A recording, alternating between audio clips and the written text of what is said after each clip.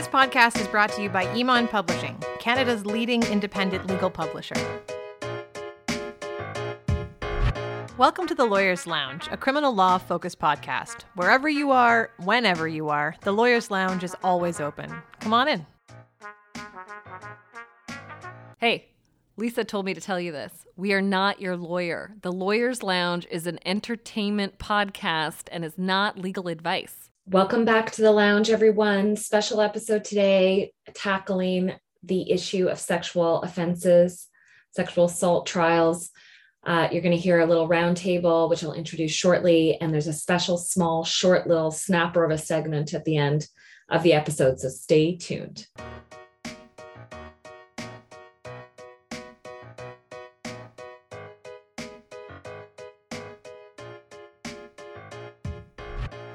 It has been decades since a fresh perspective has been published on the law of criminal evidence.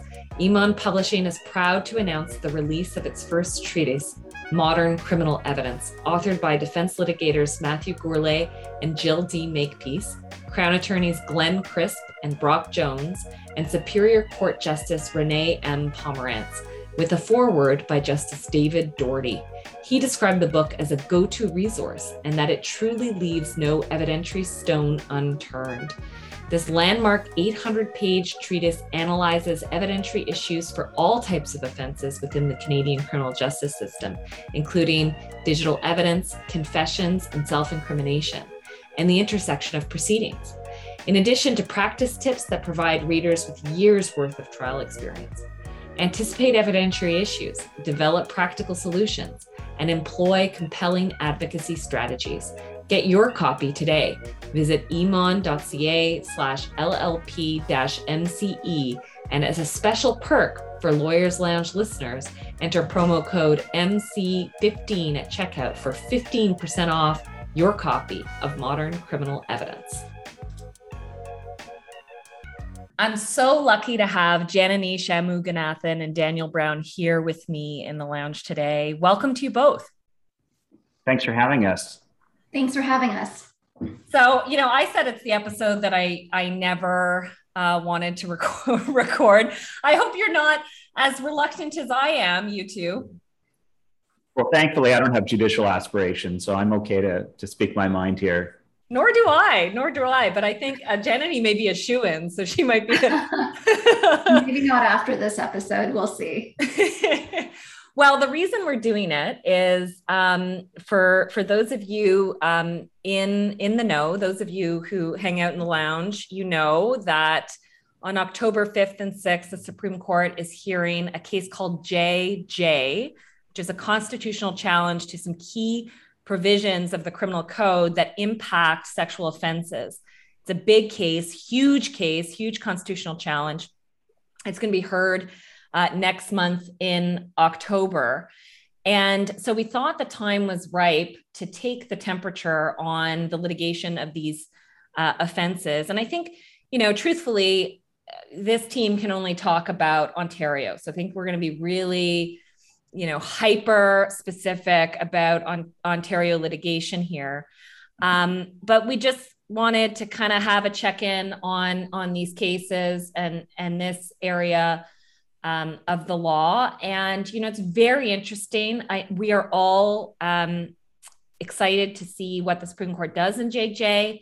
The defense has not had an easy time of late when it comes to sexual offenses at the Supreme Court. The stats are pretty abysmal.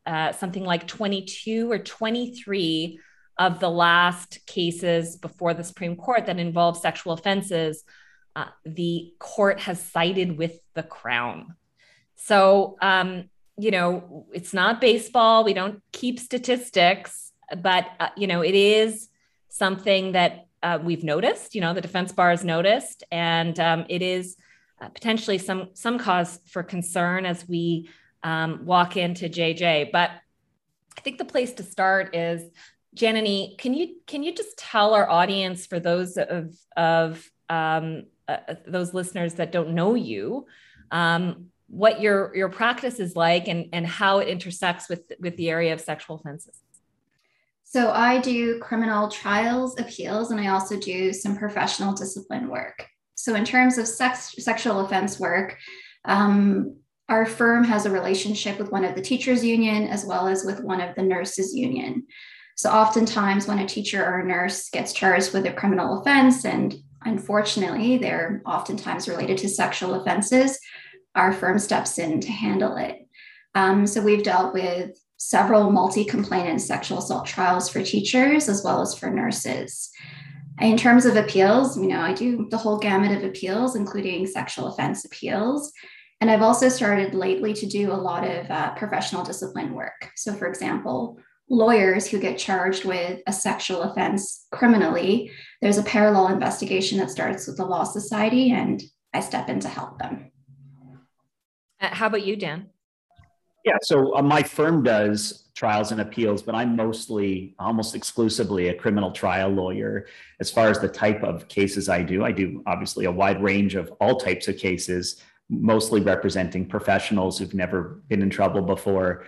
And quite often now that seems to be a sexual offense or sexually related offense, whether it's a sexual assault charge, potentially a voyeurism charge, potentially distributing an intimate image, something like that. There always seems to be some sort of sexual component surrounding these allegations. A lot of them are domestic related events where somebody comes forward, and often what's included in there is some sort of historic complaint that relates to a sexual assault.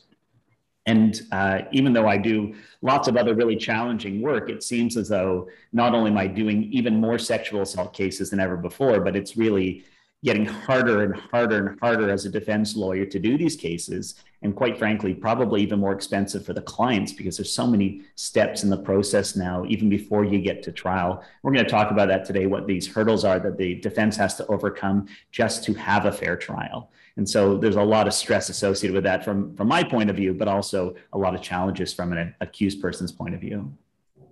Yeah, and I, from my part, I do a lot of sexual assault trials and litigation of sexual offenses, some discipline work and appeals. But I've also recently started acting in the capacity of an investigator for large organizations and employers who are investigating allegations of sexual harassment or sexual assault. And that's been an interesting development in my practice and a way to utilize, the skills and the knowledge base that I've accumulated on the criminal litigation side in this other arena. So that has been tremendously interesting. But I echo your comments in terms of the complexity, Daniel. And one thing that I say to people is, and I'm sure it's the same for the two of you, what walks in the door is very diverse. It will range from youth cases to murders, to manslaughters, to drugs, to guns, to sexual offenses. The difference, though, is that the sexual offenses almost always go to trial. And there always seems to be an off-ramp in other types of offenses, but the sexual offenses tend to be litigated. So my trial practice, the days that I spend in court are dramatically days spent litigating sexual offenses. But maybe what you can do, Dan, for our audience is just, we keep saying it's really complex. Can you shed some light onto that? And I know you wrote the book. So when we say it's complex, what are we talking about? Yeah, there's lots of different areas that are triggered sometimes in a sexual offense case. Sometimes it's a historic case and you need to look back at what the legislation was at the time and what pieces of that legislation still govern the process today and which ones don't. You also have to look at, sometimes there's multiple complainants and the Crown Attorney wants to lead evidence of these various complainants all in the same trial. And so we have challenges surrounding whether or not these complaints are similar enough, whether there's been collusion between the parties. These are some of the issues that can exist in a sexual assault case or really in any other case as well. But there are a few specific areas of sexual assault law that are unique only to sexual assault law, meaning In any other type of case, we don't have to go through these particular hurdles. They only apply to sexual offenses. And one of them is if you're going to ask any questions about a person's other sexual activity. When we talk about other sexual activity, we're talking about something that is outside the bounds of the allegation. So not what happened on this particular day that led to the sexual assault, but did a person engage in some sexual encounter beforehand, afterwards, that may be relevant to an issue at this trial. In order for us to introduce that evidence at trial, there's a whole screening regime. And there's been some recent changes to that screening regime, which has added even another layer of complexity. That's one of the major differences, is dealing with this other sexual activity. The other one surrounds records that may be in the possession of a defendant. Previously, if an accused person had some sort of record, whether it's a phone record, a text conversation, an email exchange, they could introduce that in court to challenge a witness's credibility, to undermine a piece of evidence that's before the court, or just to give some context or support to their own evidence that they're giving in court. And now those private records, any of these, potentially these email exchanges, correspondence, therapeutic records that an accused person may be in possession of that may be relevant, is automatically inadmissible in a sexual offense case unless they can clear some hurdles, which needs to establish not just that the evidence is probative or relevant, but that it's substantially or significantly probative. And so these really high barriers that have been set, they're there for a reason. I mean, there's obviously reasons behind it, and what the government would say is good justification for it, but it's also created significant challenges in the case just to negotiate the procedures to get through these various stages. And also it potentially undermines a defendant's fair trial rights in the process. And that's what a lot of that constitutional litigation that's happening in October is going to be about, is whether or not a person's constitutional rights to a fair trial have been undermined by the creation of this process. And separately, even if the law is constitutional, is how do we interpret these provisions, these new provisions that have been created in a way that's consistent and makes sense and adheres to kind of the spirit of the legislation? Yeah, and I think, the interpretation piece has been a big challenge from the time period that the new provisions were enacted, I think in 2018, to the hearing of JJ at the Supreme Court in 2021. So much litigation has been spent on interpreting these sections, and in particular, the question of what is a private record has been a massive contest across the province, with Crowns taking the position that correspondence between spouses fits the definition of record in Section 278 of the Criminal Code and triggers a reverse disclosure regime. Also, the interpretation of what is prior sexual activity and whether even mentioning a prior relationship fits that definition. And there's been hot contest on that. And the avid criminalists in the audience will know of Goldfinch and LS. So there's been just so much in just like Jan and there's just been so much litigation just trying to figure out what these sections mean. Yeah, absolutely. I mean, when you start a sexual assault trial, when I look back at my practice, the kinds of trials I really enjoy doing are ones that have certainty. It's going to start on time. We know how many days it's going to be. I hate sort of OCJ for that reason. Everything just feels chaotic, and I just really like a lot of certainty. But now with sexual assault trials, there's just so much uncertainty. You're litigating everything. Things happen mid-trial, and then chaos happens. Your client hands you something that is really useful, but then you have to be like, can I use this? How do I use this? Do I have to disclose it? Do you want to pay for the cost of adjourning this trial? And then we have to deal with this trial later. Are we going to get dates to resume this? We have to get a complainant, a lawyer. There's just so much chaos that happens. When once upon a time, this was just relatively straightforward. You went to court, cross-examined, someone testified. it was fine. And now there's just so many hurdles that are in the way. And, you know, I think just, Dan, what can you tell the audience about prelims, preliminary inquiries, and the intersection between what Janani just told us about and prelims? Sure. And for those who don't know what a preliminary inquiry is, it was when you were facing a serious criminal charge where the Crown Attorney proceeded by indictment, you were entitled to a preliminary inquiry, which was really what we would often call just a discovery hearing, a chance to hear the witnesses testify before the trial. And that was important because often in cases like sexual offenses where it's a he said, she said, and where we rely on the adversarial system to kind of demonstrate inconsistency as a hallmark of untruthfulness or unreliability, a preliminary inquiry was an important piece.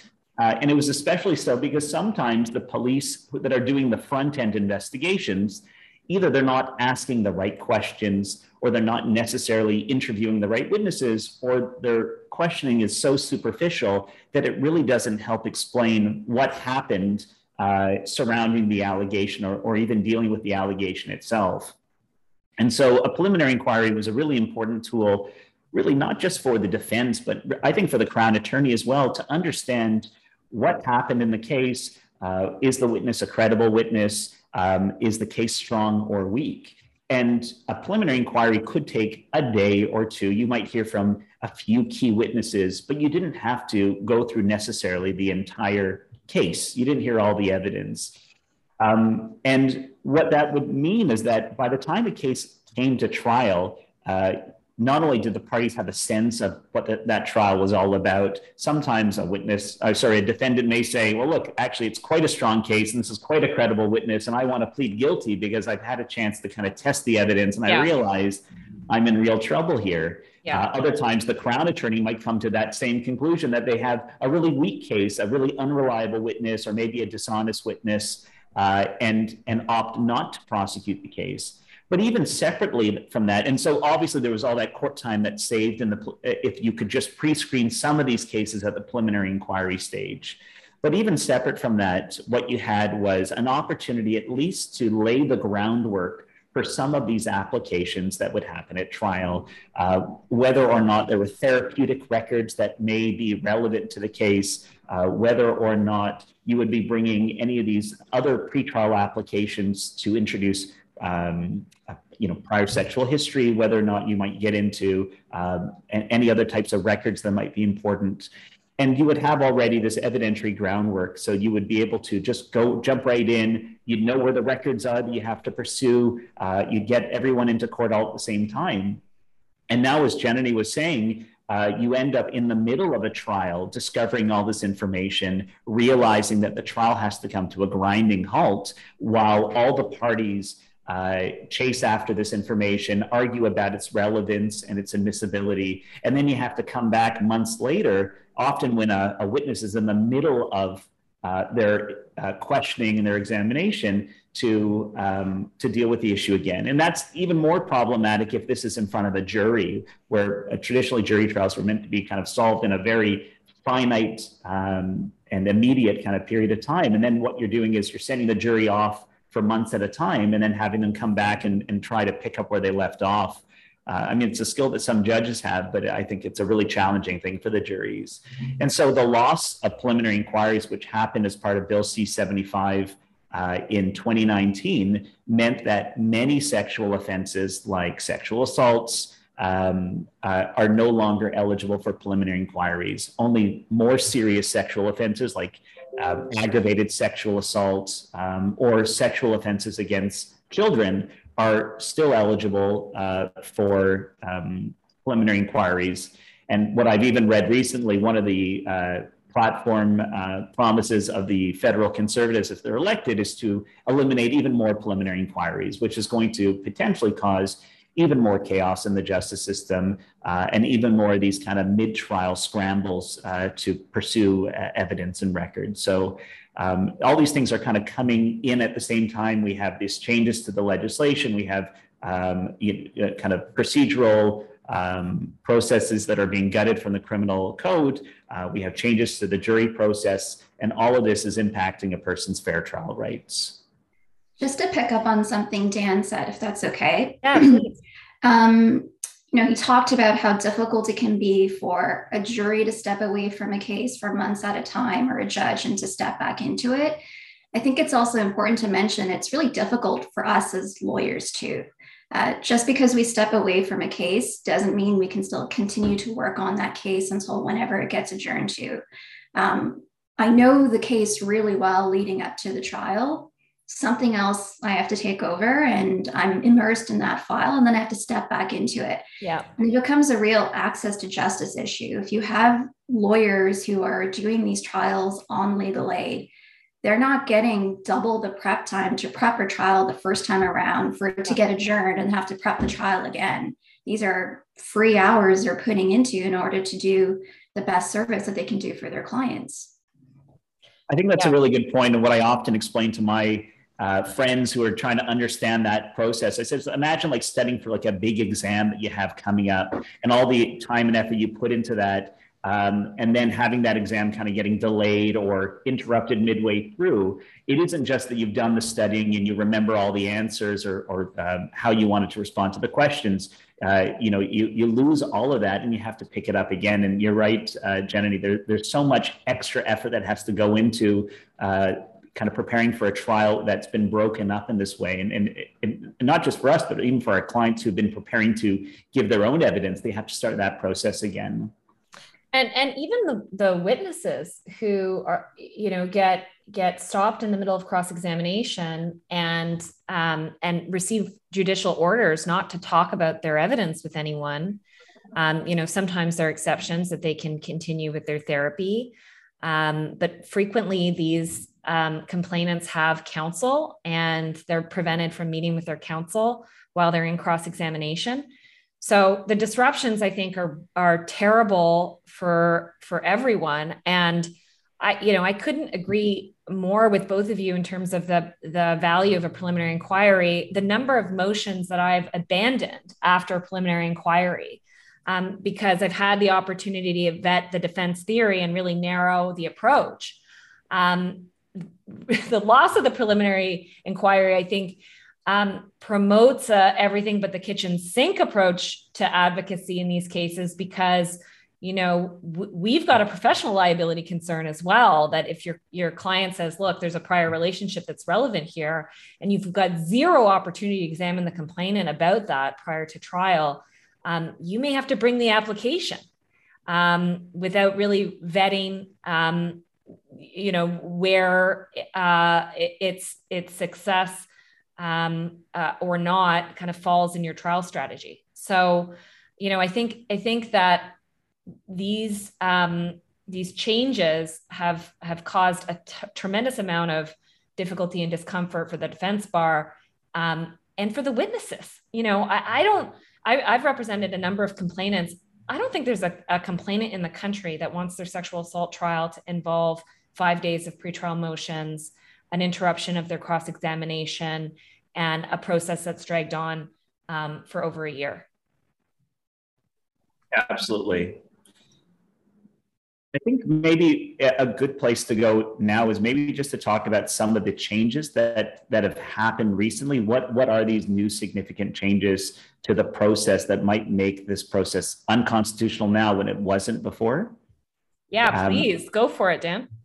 So one of the big changes especially when we're talking about getting into a person's other sexual activity, that isn't something new, that there was rules to follow surrounding that, or that there was legislation that guided how a lawyer would approach that issue. What is new is the fact that into this process now exists the right for a complainant to be represented in the process, to have their interests represented by allowing them to appear at that hearing into their prior sexual activity, to allow them to make submissions to the judge on that, and to allow them to be represented by counsel. And so this is the big thing, that previously it was the defense and the Crown in court, and the Crown would be the ones representing the complainants interest, they would be the ones that would raise issues about the relevance of the evidence and why it was admissible or not. And now what we've done is we've added basically a third party, and not just any third party, but like the partisan complainant and her lawyer into the process. And so there is already from that, just this ability to appear and make submissions. There's been a lot of debate about what that means. When do they get to appear in the process? At what stage of the process? Because there's a few stages to the process of admitting evidence of a person's prior sexual history. So when does the complainant get that right? Does she get legal representation as part of that right? In Ontario, it is almost as a matter of right now that the Crown attorneys will ensure that a complainant not only is present at these hearings, but is that they're paying for a lawyer for the complainant, regardless even of their financial need for that. So even when we think about the unfairness of that process, is that an accused person who is charged with a sexual assault may or may not qualify for any type of legal supports, may or may not be required to represent themselves. And yet a complainant in every single one of these cases in Ontario is getting funding from the government, whether they would financially require that assistance or not. And so not just a question of when they get to participate, but how they get to participate. What does it mean to make submissions? Does that mean that they get a copy of the application record, and which explains in great detail what evidence is going to be led at trial and how it's going to be led at trial and what it's going to be used to prove? Do they get to see that, or do they just get to know a little bit about the general nature of the issues at play? And do they even get to participate in the process of questioning an accused person who has to file evidence in support of the application? And so part of what makes this potentially unconstitutional is that here we have a complainant who now has the right to cross-examine an accused even before the accused has even begun to testify in his own case. Even before the complainant has given any evidence of the case, we have her cross-examining and potentially cross-examining an accused person using evidence that hasn't yet been disclosed to him. It could be some records that she has in her possession that she hasn't shared with anyone yet. And then lastly, just the idea that an accused person has to share with everyone, including the complainant, where they're going and what their defense strategy is. So, I mean, this is, in some ways, people call this a reverse disclosure regime, because in the past, a defendant wouldn't have to share all this information with the Crown, with the police, with the complainant. And now they're being forced to put everyone on notice of that, what this case is about. And so when we're dealing with the adversarial system, it's kind of a hard way to test a person's credibility when they know everything that's coming. It's like testing a person's intellect when you've given them all the answers to the questions in advance. It just doesn't work the same way. And it only applies to these particular cases, only to sexual offense cases. We don't do this in any other case in the criminal justice system. And so there's a real question about the fairness of this process, which is really what's being attacked in the section, or in the constitutional challenges that are before the Supreme Court. Yeah, and I think one thing that troubles me and is we parachute complainants counsel in on questions of relevance and privacy on these motions, that's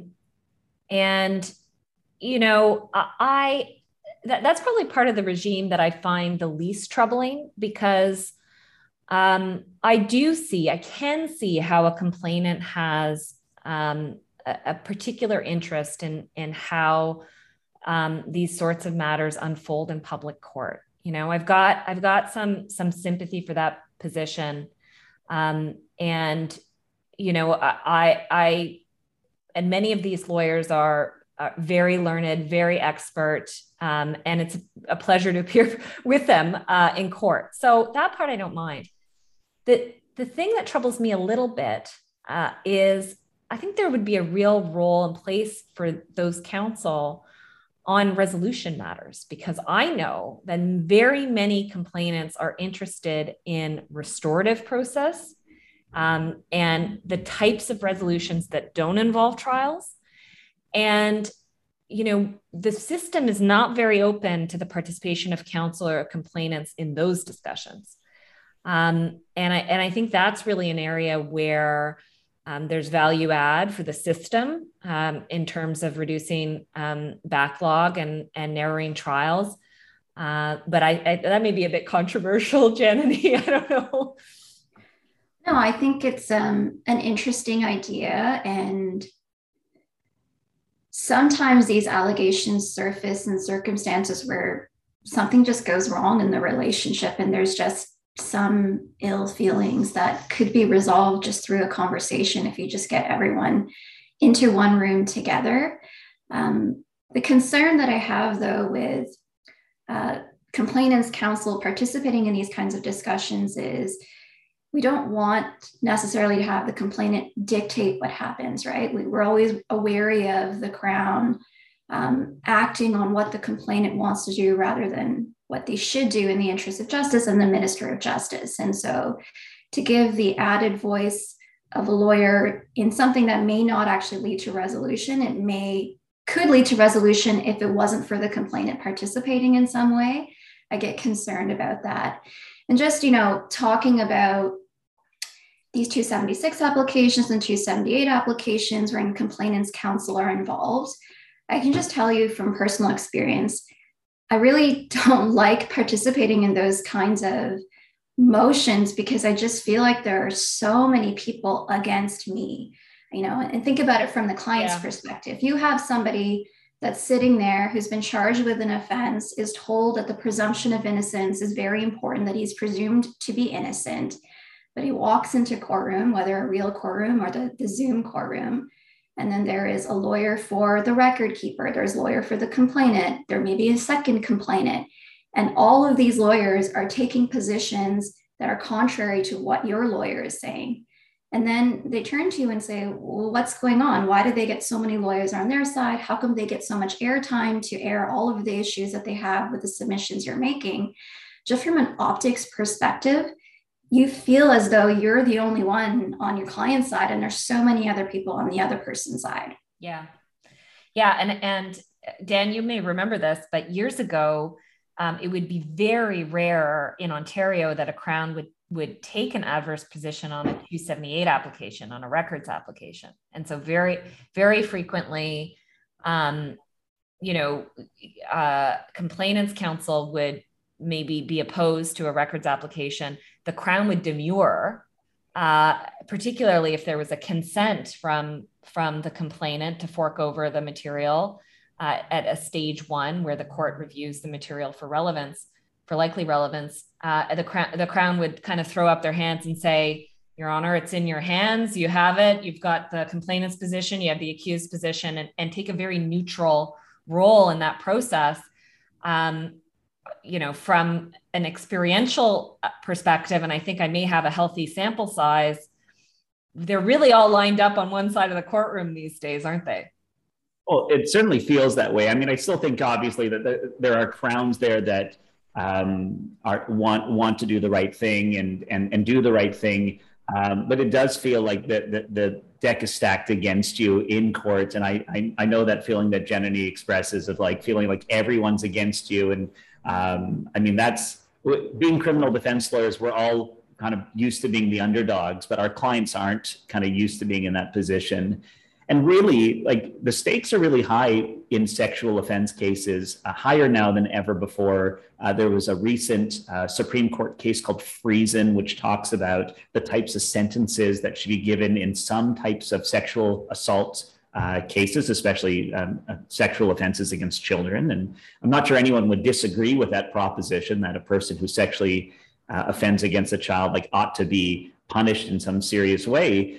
But the problem is that many of these sexual offenses simply can't be solved without a trial because it's really all or nothing. If they are found guilty, most often they go to jail, and they go to jail for significant periods of time. They're placed on sexual offender registries for at least a decade or more.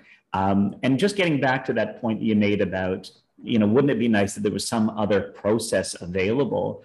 I know from having spoken to sexual assault complainants, from having represented them as well, I do that as part of my practice, although quite infrequently, that often they just want to hear the words, I'm sorry, I'm going to take responsibility for my actions, I'm going to do some counseling, I'm going to learn about consent and kind of understand meaningful consent in a different way, because a lot of these sexual offenses aren't what you might think of as like this like stranger dragging somebody into the bushes type sexual assault. Almost every single sexual assault case I've ever done involves two people who knew each other, two people who were already involved in some sort of relationship with each other, and where I think both sides genuinely feel as though they were in the right. The complainant feels as though there wasn't consent, the accused feels as though there was, because oftentimes, as we all know, that when we're dealing with the issues of consent, it isn't vocalized in the moment the way it needs to be. The types of steps that somebody takes, especially when there's alcohol involved, especially when there is maybe already an existing relationship there, we don't necessarily ask for each and every step. There may be other indicators, and sometimes those indicators are misread or missed altogether. And I think that's the real challenge here, is that that there isn't really another process that exists to deal with the people who just want closure. Because and as we all know, you don't get closure even in the criminal justice system. Even the complainants that I've represented who have, where the accused is found guilty, they don't want them necessarily to go to jail. They're not happy about the outcome. They just wanted someone to acknowledge that some hurt happened to them. And so here we are, like we're all kind of immersed in this process, trying to achieve a result that really is going to make at least one side very unhappy in the process. And it would be nice if there was some sort of like informal mediation process that existed as well for those parties that could potentially benefit from it. I don't think people appreciate how in the majority of cases, the factual dispute is very, very narrow. A typical sexual assault case between people who know each other, have had some prior relationship, often the complainant's version of events and the accused version of events is identical, with a difference in terms of state of mind, often an unspoken state of mind. And so, the litigation centers around really technical fights around records and privacy interest and reverse disclosure and constitutional challenges. And it's really lawyer stuff. It's not people stuff. Yeah. I think that's the struggle that we always deal with, is that there's a human element that's lost in all of this. And really, like you say, there's very little in dispute, but what is in dispute is kind of the difference between the stigma of a sexual assault conviction and 2 years in the penitentiary and walking free and just moving on with your life. So there's a lot at stake in these cases, and that's why the lawyers are going through all these motions and looking for every potential tactical advantage that's available to them, because the stakes are so high for their clients. I think we have seen the justice system becoming more responsive to the reality of institutionalized racism, institutional racism, unconscious bias, racism in policing. I think we're starting to see trends in the appellate case law all the way up to the Supreme Court of a growing recognition of the lived reality of racialized, Indigenous, and Black people who are policed across the country. And I think we're all, as defense lawyers, enthusiastic about that move. We may be not, varying degrees of patience, but I think we're starting to see the light at the end of the tunnel on these issues. But strangely, and Janani, I know that you're very active in your intervention portfolio on a lot of this stuff. Interestingly, none of it appears to apply in the area of sexual offenses. Am I seeing things accurately? No, I think you're seeing it quite accurately. And I think what people need to know is there is a real concern that wrongful convictions may be happening. If you make legislative amendments in such a way where it compromises an accused right to a fair trial, you're really putting that person at risk of a wrongful conviction. And I know that I find sexual offense cases to be quite difficult to try because there are all these hurdles in the way. There are all these reverse disclosure requirements that require me to explain to the complainant or the complainant's lawyer in the Crown what my theory is, what my case is. And I worry that what if my client gets convicted? It seems as though on appeal, it's becoming more difficult to overturn convictions in sexual offense cases. And then what happens? How do we ever rectify a potential wrongful conviction in a sexual offense case? There's no DNA that's going to surface to exonerate our clients. We just have to wait to see what happens. And it may be that there are wrongful convictions that are happening that we can't ever correct in the future. Yeah, I think that, unfortunately, what's starting to emerge is this idea of the wrongful acquittal. And some of the legislative changes, I think, are directed at this idea that there is such a thing. But, as defense counsel, we know that there's no such thing as a wrongful acquittal. And really, the deck is designed to be stacked in the accused's favor because the system abhors the idea of an innocent person losing their liberty. And some of these tweaks to the system appear to be designed to balance against that foundational premise. And I think that's why so many of us are anxious for our clients who come to our offices adamant that they're innocent and having to face these protracted proceedings that take years to complete with no certain outcome and very few opportunities for resolution. I share your concern about wrongful convictions, and you're right. These are not wrongful convictions that will be righted at the advent of some new scientific discovery. These will be people who are wronged and are wronged forever. Yeah, I mean, one of the real challenges here is that for years, judges have instructed the jurors or have instructed themselves that basically when they're assessing the evidence of these people in front of them, where it's a he said, she said, which is almost every sexual offense that happens in private between two people where there's no other witnesses there. We look to what a person's reaction is afterwards. Well, what did the complainant do afterwards? What did the accused do afterwards? How did they act? How did they act when they were confronted with the allegation? And judges and juries are asked to apply their common sense. What does your common sense say about this? Does it accord with logic, with your experience? But the difference, of course, is that especially in a very diverse society like Toronto or Ontario or even Canada as a whole, is that people just have different cultural norms and different ways of acting and different ways of responding. I had one client who was a very, kind of prim and proper British man. And when he was confronted with a sexual offense allegation, he had a very muted reaction. And the judge thought that was not right, that if you were confronted with a sexual assault allegation and you were innocent, you'd be screaming from the rooftops. And likewise, we've seen other examples where the courts have been critical because a complainant, didn't, the judge said, well, why didn't the complainant run from the room screaming? If there's someone else nearby. And so, why didn't she complain right away? We tell ourselves we're not to consider those types of reactions because there is no kind of singular universal human experience.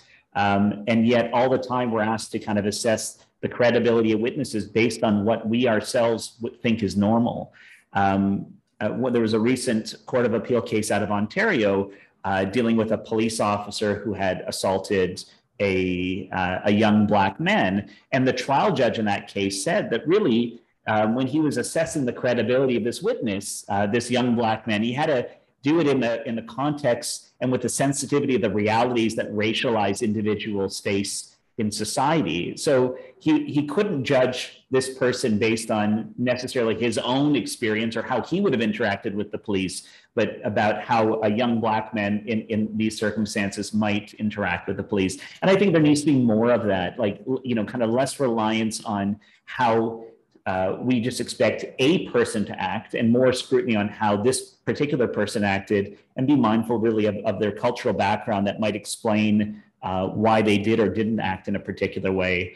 And so, yeah, like the law is constantly evolving, and it'll be interesting to see how these types of, or how the law in this area kind of threads its way into the sexual assault law. But right now, we don't have a lot of scrutiny over how witnesses' evidence is assessed and whether or not it's appropriate or inappropriate to kind of dismiss their evidence in a particular way. Yeah, and I think it has to be said that while we recognize that certain populations in our country and in the province are over policed, that is true for sexual offenses as well. I mean, my client base tend to be well-to-do, and they are predominantly racialized. There are not a lot of white guys walking in my office charged with sexual offenses. And so, efforts to drive up the guilty findings will incarcerate more racialized people. That's just the reality of the situation. So I think we've touched on what the challenges are for the system and the fears that we have for our clients. I think on a personal note, what I'd like to address now, if you feel comfortable, is whether there are if you face any personal challenges in litigating these cases, apart from the concern and fear that we have for our clients and overall policy grumpiness in terms of backlog and confusion and messiness. Dan, why don't we start with you?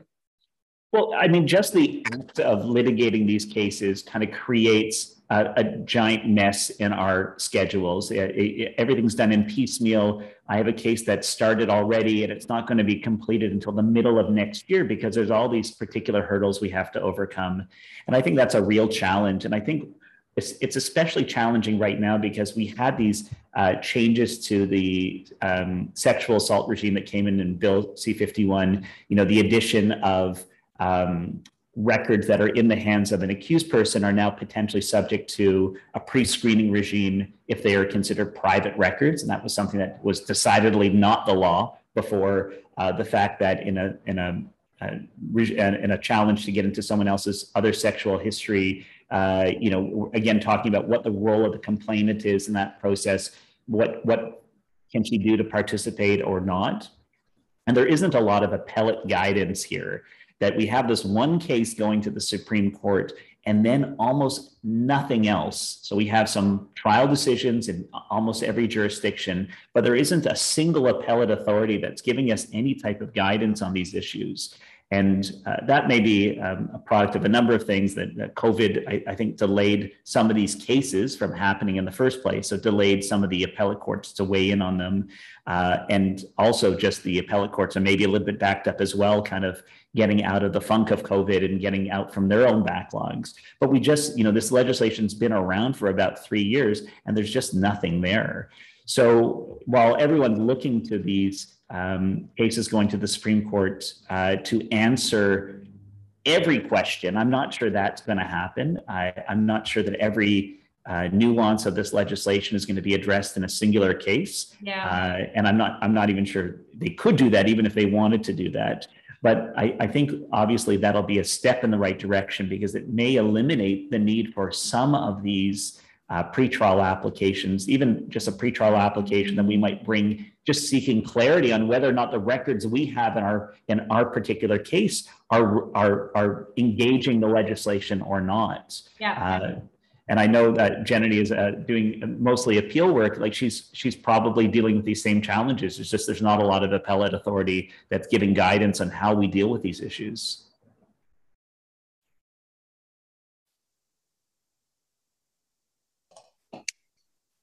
Yeah, it's interesting. It's interesting because I'm a woman, right? And I'm sure, Danielle, this is something that you've had to confront as well. And I think being a woman and doing these sorts of trials, it does leave you with something different, a different impression. I find that sometimes complainants look at me and they're disappointed that as a woman, why am I doing this? Why am I asking these questions? Why am I putting them through this trauma that they're describing? And I just think it's not fair. I just feel like sometimes our justice system has forgotten that as defense lawyers, we're just doing our job. Like, we're doing something we're required to do. I look at my job as something very important. I'm the person that's standing in the way of my client potentially going to jail for quite some time. I'm an important role to play. And I just find that sometimes we're so careful about wanting to ensure that we're not asking inappropriate questions to the complainant, that sometimes appropriate questions are shut down, that sometimes judges may step in and say, well, why are you asking that same question again? Let's slow down. Why are you doing this? Why are you doing that? And we've just kind of forgotten that the defense lawyer plays a really important role. And so I think for me, I find that as a woman, when I go into the court and do these kinds of cases, I'm careful about what I ask. I obviously care about the complainant's feelings. I'm not an aggressive cross-examiner. I think I do a really good job for my clients, but I don't need to be aggressive to get to where I need to get to. And I just find that sometimes when Crowns in submission say that counsel is just engaging in rapeness, I'm actually personally offended, because I'm so careful not to do that. And the questions that I'm asking, they're not rape myths. They're not based on myths and stereotypes. There are legitimate things that I'm pointing out about the complainant's evidence. And I just feel like our justice system has forgotten that there is legitimacy in what we do.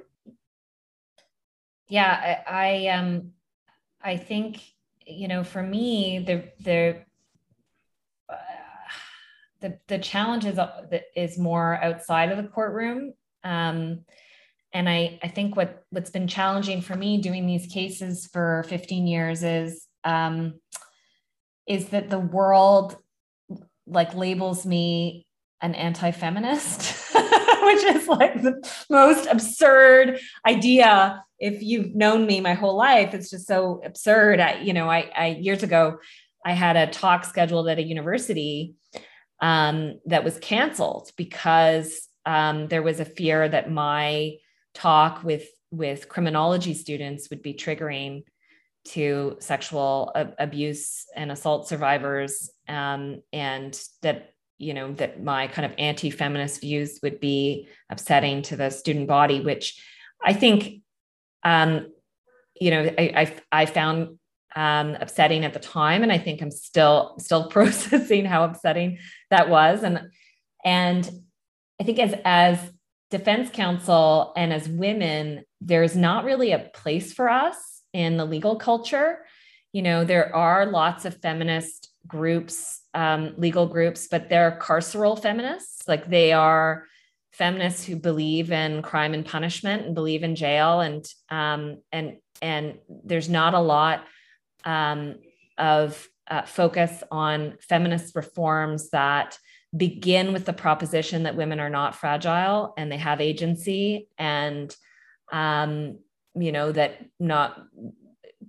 nothing good comes out of jail, which is where I start from, and those are beginning propositions for me. And for, I thought my cohort of feminist friends that I grew up with at women's studies at New College, in 2004. And I think one morning I woke up and I looked around and my sisters weren't with me. I didn't know where they went.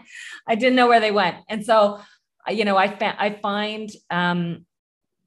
I find that the world has told me that my objectives and my life's purpose are anti-feminist, to be profoundly upsetting and discouraging. And so, I take some solace in my friends in the defense bar and women like Janani who stand with me. I don't know maybe that's a bit deep and tough, Dan. I don't know. No, I mean, we all face the same issues out of court. I mean, obviously, as a woman, you're asked, how could you do this? I mean, I get asked all the time, like, how can I sit there and question whether or not a sexual assault complainant is telling the truth? In fact, because it starts almost with this premise that they're not a sexual assault complainant. We call them survivors now. We call them survivors, which presumes that it happened, and it presumes that they're a victim. In fact, even the legislation that governs, the terminology in courts now, there's a victim rights bill that says that we will call somebody in court, we don't call them complainants anymore. They're called victims, even if they aren't proven to be victims yet. We call them victims at the start of a case, which is like, isn't that what we're there to decide, is, are they a victim of a crime? And so if we start with this premise, that we have to believe, that we have to accept that someone is a sexual assault survivor and a victim. And we're also told we have to believe people who come forward and make sexual assault complaints. It kind of puts everyone against us. And yet I don't want it to be said that I think that every woman who comes forward or every man who comes forward and makes a sexual assault complaint is lying. Of course not. Of course, I would say that the vast majority of them are likely true, or at least the people who are saying it believe it to be true. And as I said, some of these things end up in that gray area where two people just see an event in a very different way. But we also know that not every case is true. Not every case is a genuine case of sexual violence. And if that's the case, how do the defense lawyers ever know which ones are the righteous ones and which ones aren't? I think back to a gentleman, his name was Anthony Hannemeyer. And Anthony Hannemeyer was accused of a sexual assault. He was identified with 100% certainty as being the perpetrator of the offense. His lawyer said to him, even in the face of his protestations that he didn't do this, you need to plead guilty because they're going to throw the book at you and send you away for a long time if you don't.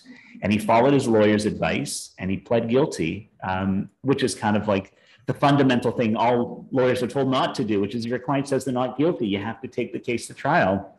And as we know now, Anthony Hannemeyer was 100% innocent. He pled guilty to a crime committed by Paul Bernardo, like a serial rapist and a serial killer. And that came to light later only because Paul Bernardo himself said, I committed that crime. Yep. But like we were talking about earlier, like DNA isn't the smoking gun to exonerate you. Whether or not DNA exists only speaks to whether or not a sexual event occurred, not whether or not that sexual event had consent or no consent. And often that's the issue at play. And so there isn't that smoking gun. I don't know which cases are righteous and which ones aren't. People imagine that the lawyers sit there in the offices and the client leans over them and says, just so you know, I'm guilty, but help me out of this one if you can. And that's not ever what happens. Like what happens is you get clients who tell you they're innocent, who tell you that this isn't true, who tell you that the event happened with consent. And then you're left doing everything you can to try and show that to the judge so that a person you think could genuinely be innocent isn't found guilty. And that's like the tension here, is that people have this perception of lawyers as just being like tools that obstruct the justice system, that obstruct the truth of the process, that are allowing guilty people to go free, when really what we're trying to do is protect the people like Anthony Hannemeyer from being convicted. It's so well said, Dan. And I think I hope we haven't depressed all the law students who are listening, because what this area of the law does offer to litigators is, complex litigation, opportunities for arguments about statutory interpretation, lots of credibility fights and reliability fights where you really hone your skills as a cross-examiner and you learn how to adopt different speeds. Janani describes her cross-examination style as not aggressive. That's a key tool that you learn doing these cases, how to moderate your style in cross-examination.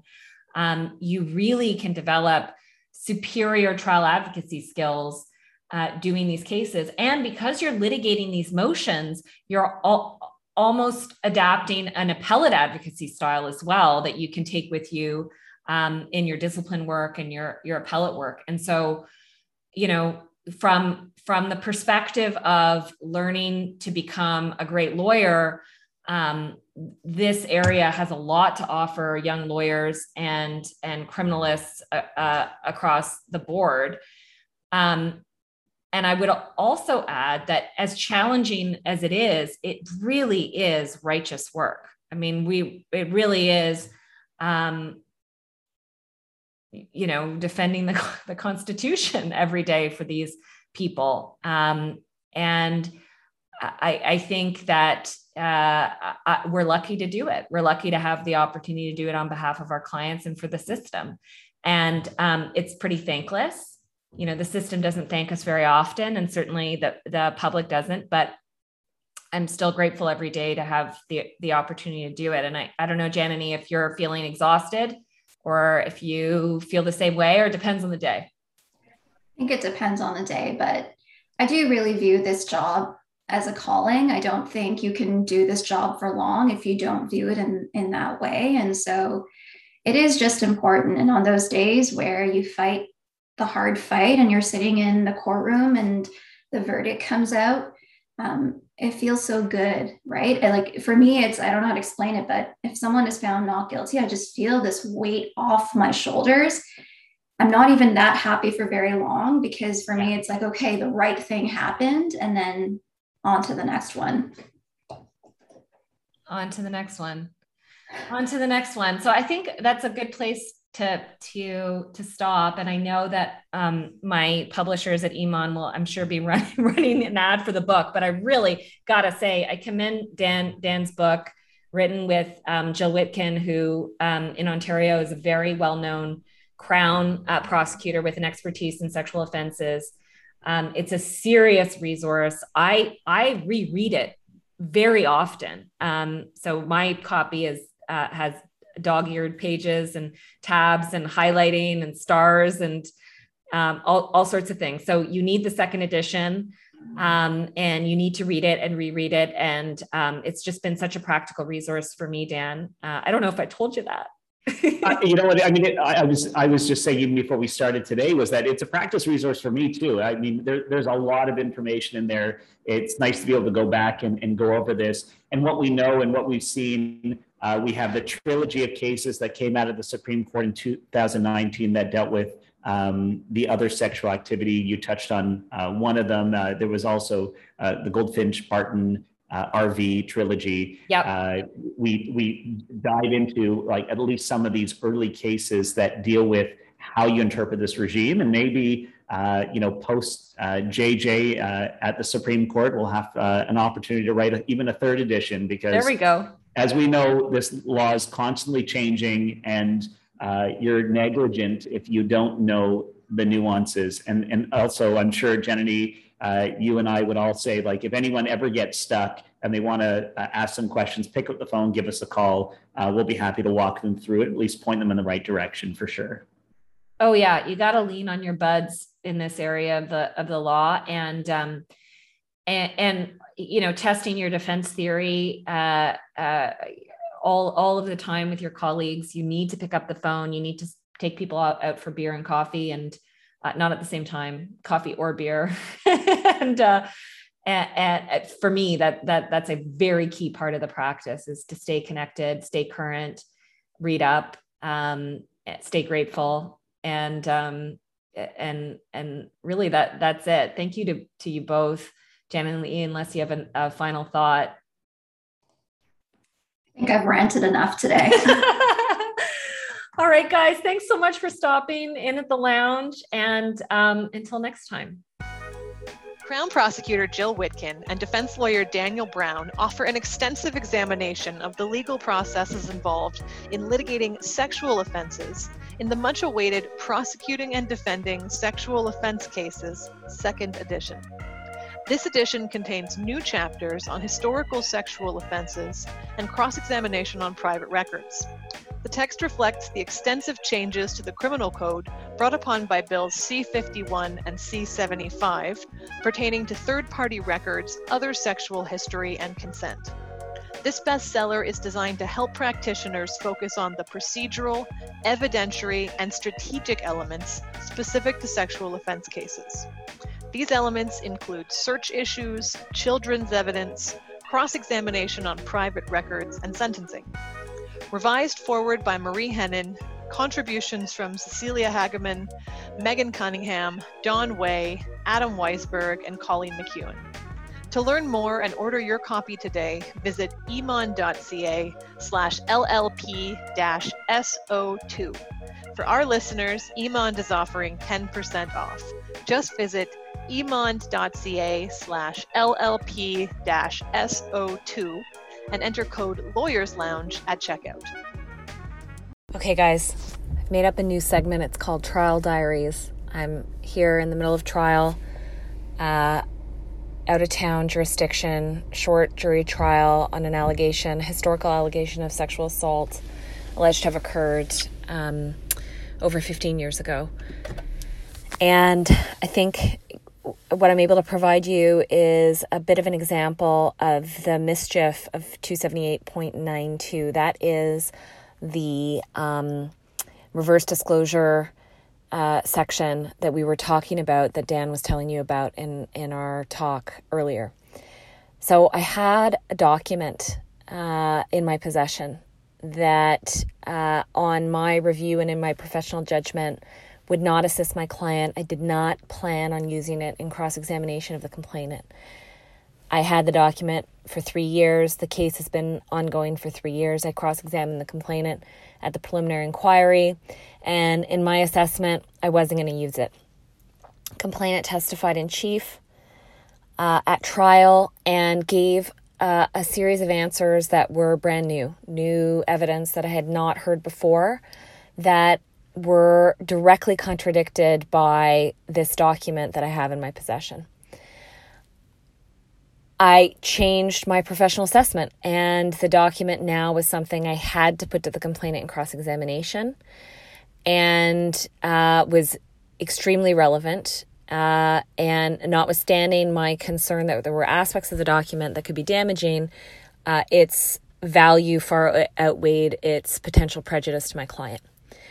The difficulty, of course, is that there's no clear understanding of whether this document, which was a piece of correspondence, would meet the definition of record in Section 278.1 of the Criminal Code. If it was a record, then I would have to bring an application with 7 days' notice. The complainant would get counsel, and its admissibility would be argued before the trial judge in the absence of the jury. And so I had to, after the in-chief and before my cross-examination, vet the document. And by that I mean provide copies of the document to the judge and to the Crown, and we had to argue on the spot whether the document met the definition of 278.1. And luckily, the judge agreed with me that it did not meet the definition, though the judge did say it was a close call. I was able to use the document in cross-examination, thank God. If the judge had ruled in the opposite direction, if the ruling had been that yes, it was a record within the definition of 278.1, it would have necessitated an adjournment of the jury trial. In a jurisdiction that has sittings, a small jurisdiction, it would have meant several months delay for my client, and the complainant would have been under cross-examination and unable to speak to the Crown, the officer, her counsel, or anyone about her evidence until the trial resumed, if the trial could resume with the jury that had been selected and hearing evidence up until that point. Further mischief, I would have provided the document to the witness and her counsel, and she would have had months to figure out what her response was, and try to reconcile her version of events that she provided in chief in the document that I had in my possession. And it would have most certainly taken the wind out of the sails of the cross-examination, and imperiled my client's right to full answer and defense. So that's my story. And we averted near disaster in this trial, but there are disasters happening all over the country in trials from coast to coast, where similar results are not met and counsel are having to fork over their cross-examination fodder. And in my opinion, for what it is worth, that just can't be constitutional. Well, thank you everyone for sticking it out on this extra long episode of The Lounge. Big thanks to Daniel Brown and Janani Shanmuganathan for helping us out on this difficult topic. The Lawyer's Lounge is produced, engineered, and edited by Alex Ross of Never Sleeps Network, directed and published by Danon Hawes, and marketing by Carly Pompeco. My name is Paul Emond. Thank you for listening to this episode of The Lawyer's Lounge. We at Emond Publishing are committed to providing best-in-class criminal law content, including our award-winning criminal law series, edited by Brian Greenspan and Justice Rondinelli, new initiatives like the Lawyer's Lounge podcast, as well as our Emond exam prep resources and criminal law casebooks for law students.